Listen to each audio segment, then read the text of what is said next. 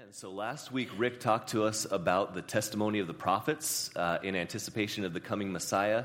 And he mentioned that there were all kinds of specific prophecies that came through these men from the Holy Spirit. So God sent his message to these people to communicate to others about the coming of Jesus, the Messiah, Savior, and King.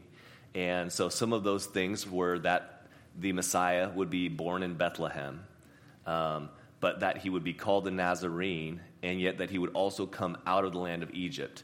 And all of those things seem kind of contradictory, and yet through Jesus we see in his story how he was born in Bethlehem because there was a census, and his father Joseph had to go to Bethlehem for that census, and so Jesus was born there.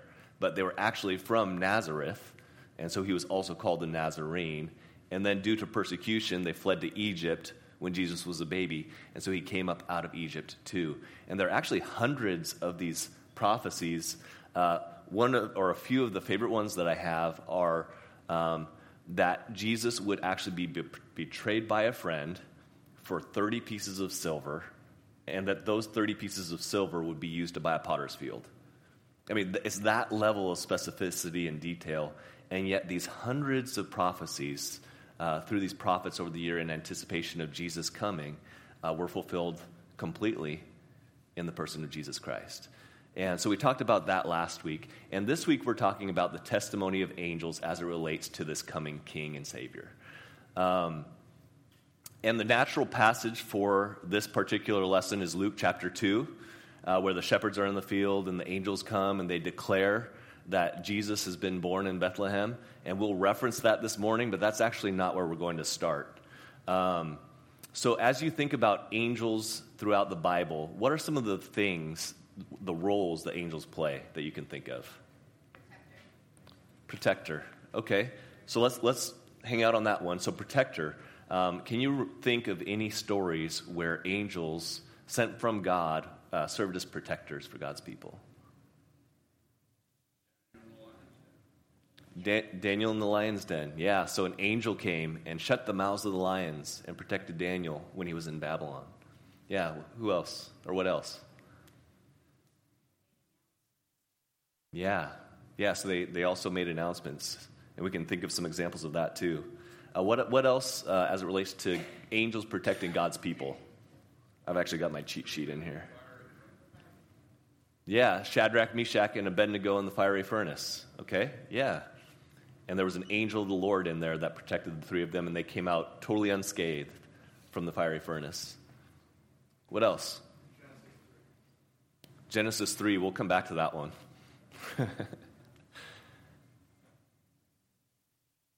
All kinds, right? So Hezekiah prayed when the people of Judah were surrounded by the Assyrian army, and the Assyrians were this big, bad, nasty army, kind of the most dominant military force of the day, and they had surrounded Hezekiah and the people of Judah, and so they were helpless, and so Hezekiah prays, and then what happens is one angel that God sends wipes out 185,000 Assyrian soldiers, and he delivers the people of Judah.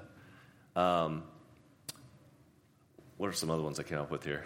Elisha. Do you remember Elisha when he was there and they were surrounded by the Aramean army? And he says, God, open their eyes. And all of a sudden there's this bunch of angels surrounding them. They blind the Aramean army and they're saved. Right? So protection by angels. But also messengers were mentioned. So who can think of examples of messenger angels throughout the Bible?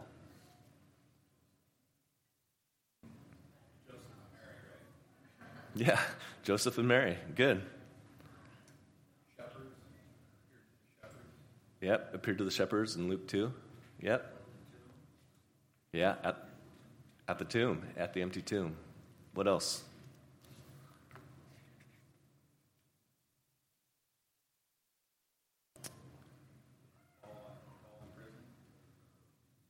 Yeah, so an angel came and actually delivered from prison. Yep. Elizabeth, right, with John the Baptist.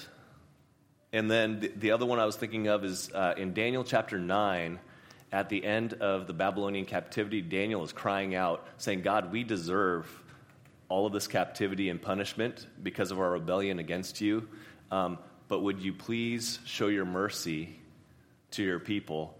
And then God sends a messenger angel who's delayed by some type of demonic angel or demon in Persia, eventually delivers this message and reminds him of the coming of the Savior and the King.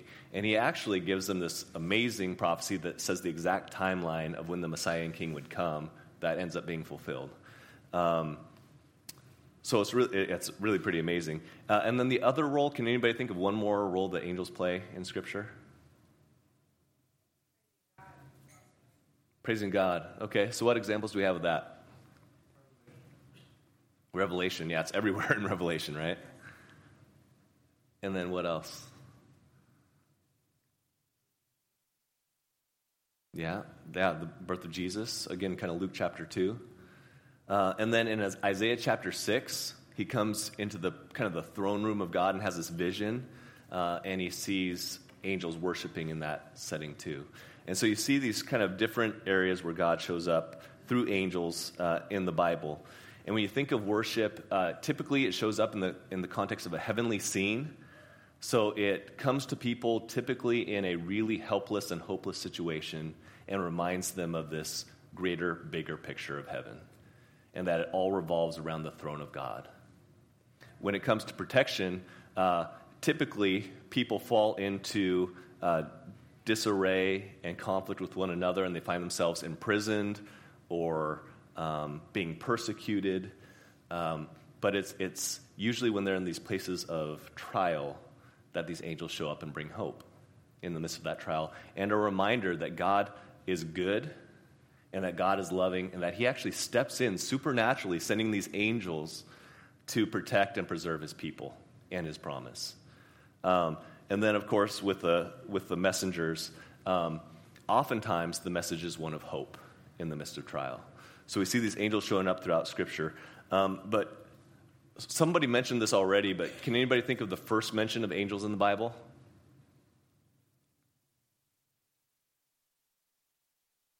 Yeah, I hear people whispering. They're not actually volunteering it. Yeah. So the first time angels show up in the Bible is guarding the east side of the Garden of Eden so that people can't go and eat from the tree of life. And so in Genesis chapter 3, of course, we have Adam and Eve, and they eat from the tree of the knowledge of good and evil. And this represents a massive turning point in the human story, because God had created Adam and Eve to commune with him, to rely on him, to walk with him in the garden, and to have this really beautiful, innocent, pure relationship where God was the one who told them what was good and evil, and they were entirely reliant upon him as their good and loving Father.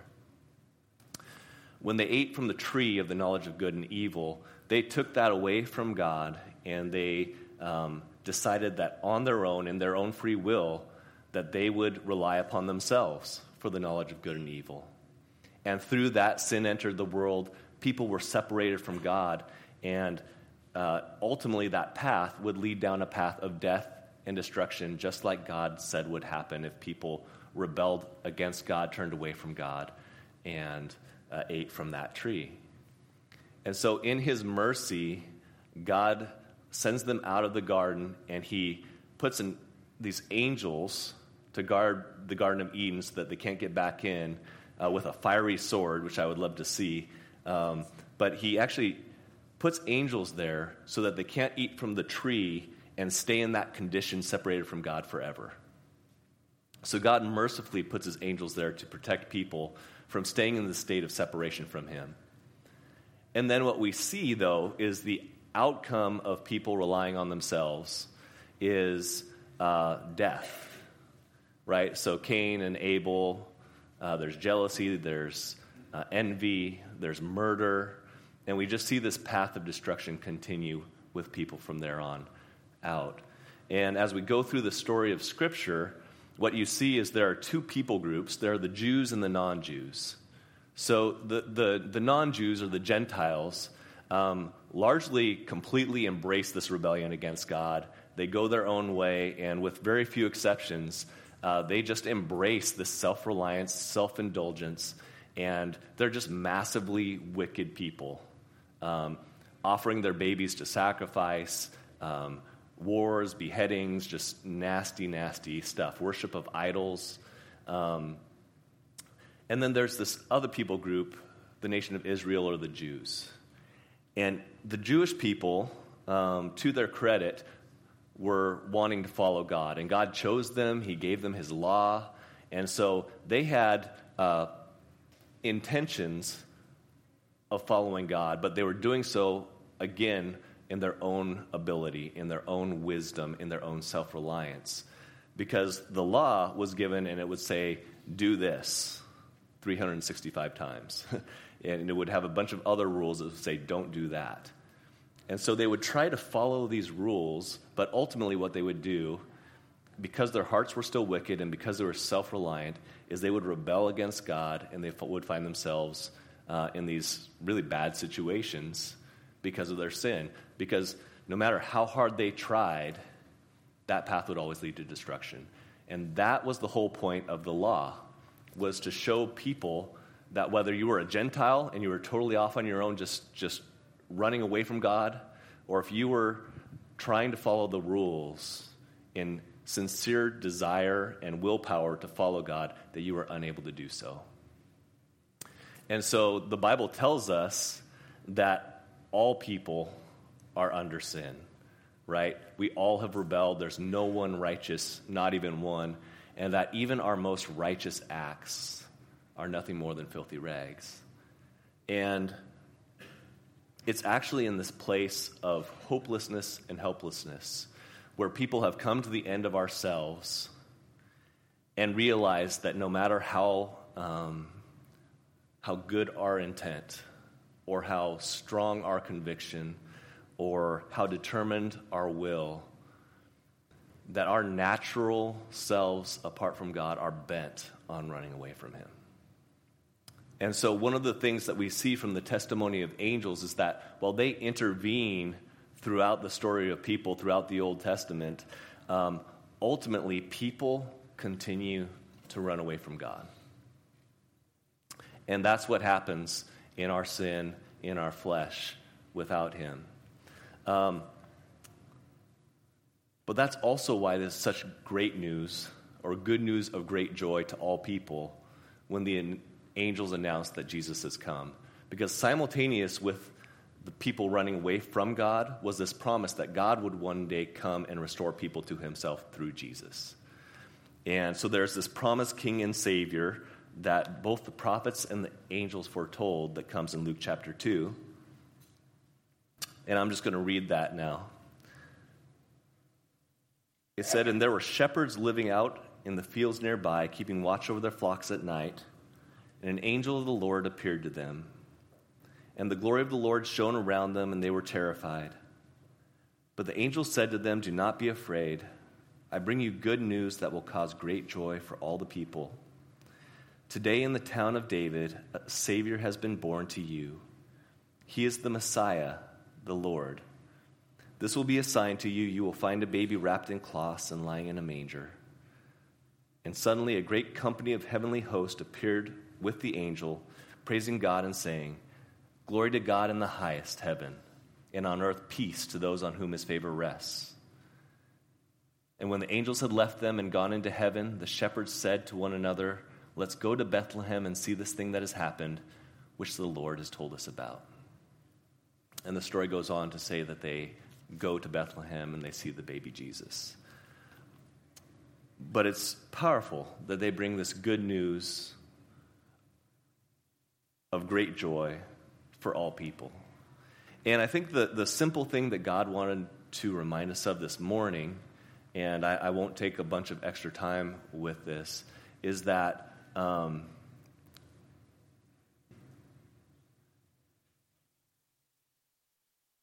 he wants to remind us that it is perilous for us, and it is futile for us to rely upon ourselves. And that you see the pattern through Scripture is that when we rely upon ourselves, it actually leads us away from God, And yet when we rely on Jesus and the power of his Holy Spirit, it brings us back to God. And you might say, well, yeah, this is the church. This is a Sunday morning. We all know that. And yet in practice, I think if we're honest with ourselves, we can take ourselves too seriously. And even in our best intention as Christians, start to think, okay, I am going to pursue God actively. And in my life, it has shown that even though I long to be close to Jesus, and that's a good longing, I can actually strive in my own ability to do that. Versus come like a little child and go, God, I realize that in me, that is in my flesh, there's no good thing. And yet you pursue me anyway. And I can abide in his love and his kindness and his grace as he runs after me. And it's a very subtle difference, but it's an important difference. I think in our lives, sometimes when we're trying to solve problems and we're trying to go, okay, I see some of these things coming together, and how do I put them together in such a way that I can figure out what God wants me to do? And there's this kind of, this is inappropriate, but it's kind of a spiritual constipation. We're like, come on, and we're really, really struggling and trying to bring God glory. Or we're going, God, how do we reach the people of Sherwood? And we start to get really serious about ourselves and our own ability to do that. And we have a role to play. This is not to say that we as the church don't have a role to play, but it's a reminder that as it relates to our minds and our hearts, we're better off coming like little kids. I have a little niece, Ruby, and she's a couple years old, and she's sweet, and she's silly, and she's innocent. And what I love about Ruby is she doesn't take herself too seriously, and she will just run up to me and embrace me, and she's so fun, and all she wants to do is just be close and be loved by her parents. And she knows that because they are good and because they are loving, that she's going to be taken care of, and she just wants to be near. The Bible talks about us as sheep who tend to kind of wander and go astray, but it talks about Jesus as the good shepherd. And sheep are really simple, right? They don't overcomplicate things, but they know when a shepherd is good and will love them and protect them. And they know that the shepherd will feed them and lead them to green pasture. And we're likened to those sheep. And yet sometimes I think we're the sheep who are really intense and really trying to figure out, go, okay, man, what are we going to do here? How are we going to save other sheep who have gone astray? And how are we going to do this, that, or the other thing? And sometimes I think we just need to chill out a little bit. And I say that in humility and love. We can take ourselves too seriously. And remember, we're just sheep who wander astray. We're just little kids who, and when the Bible talks about coming to the Lord like little kids, it's not like Lily and Trevor, my kids, who are 10 and 12. It's like really, really little ones who just want to be held and who need their parents for everything. And that's us, right? And that's the testimony of the Bible, but also the testimony of these angels, that from the moment we ate from the tree of knowledge of good and evil and were sent out of the garden, we started down this path where we started to think that we were something, that we could pursue God on our own, or that we could find true life on our own, or even now that we as Christians in 2018, almost 19 in Sherwood, Oregon, there's this tendency for us to go, okay, we're gonna, even though Jesus has done everything to restore us to himself, now we're gonna take the reins back and we're gonna follow God our way with our efforts and our wisdom. And those aren't wisdom, desire to follow God. All of those things are good things. I just think it's a matter of taking ourselves a little less seriously and relying on God more. Because the reality is relying on Jesus, the satisfaction of his sacrifice upon the cross once for all sin is sufficient. It's sufficient. And his Holy Spirit is sufficient to clean us and make us whole and cause us to be fruitful and to lead us in all righteousness.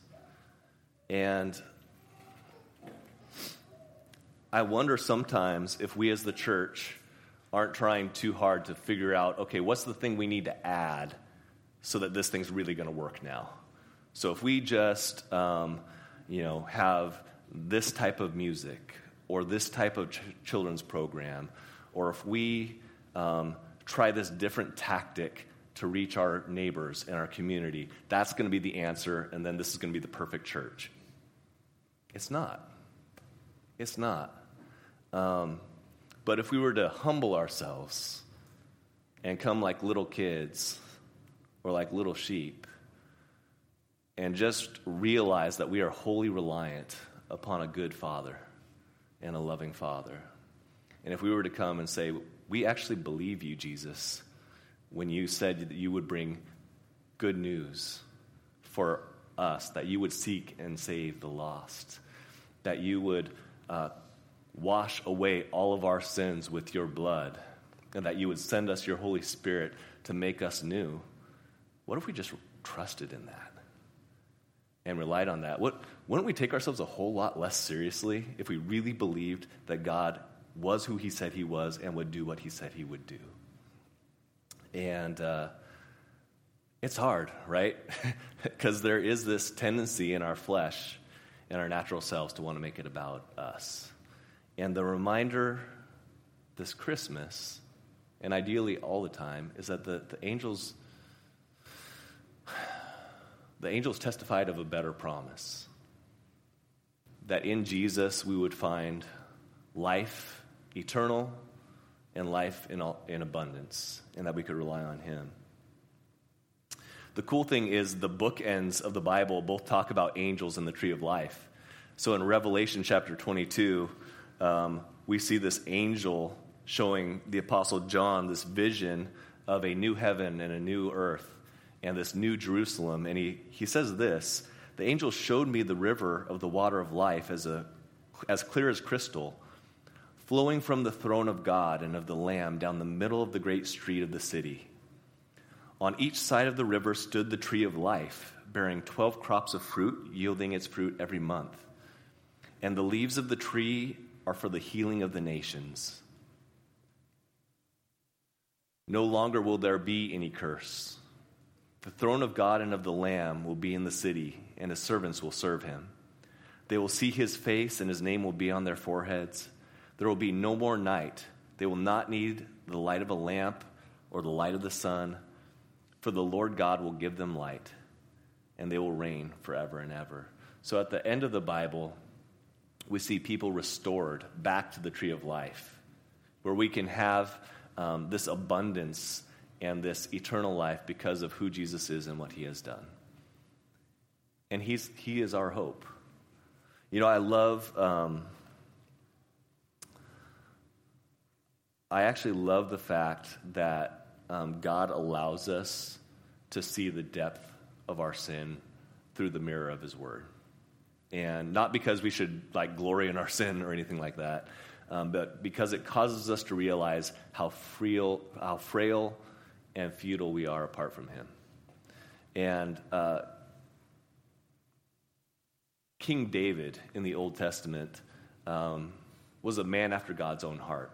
And he did a lot of really great things, right? He slew Goliath, and he brought the Ark of the Covenant back to God's people, and all of these amazing things that David did. And he was this mighty warrior, and he wrote a bunch of psalms, but he also was a huge sinner.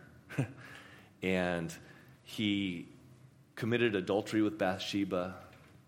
He murdered Uriah the Hittite. And it was in this place of adultery and murder where he was called out by Nathan the prophet that he wrote Psalm 51. And I would love to read Psalm 51 as we wrap up and just listen to this. And I want you to pay attention to two things. I want you to pay attention to how little David thinks of himself. Not in a self-destructive way, but in a really healthy, humble, reliant way.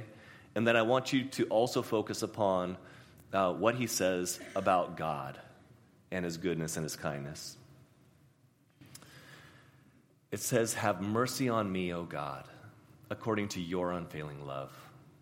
According to your great compassion, blot out my transgressions.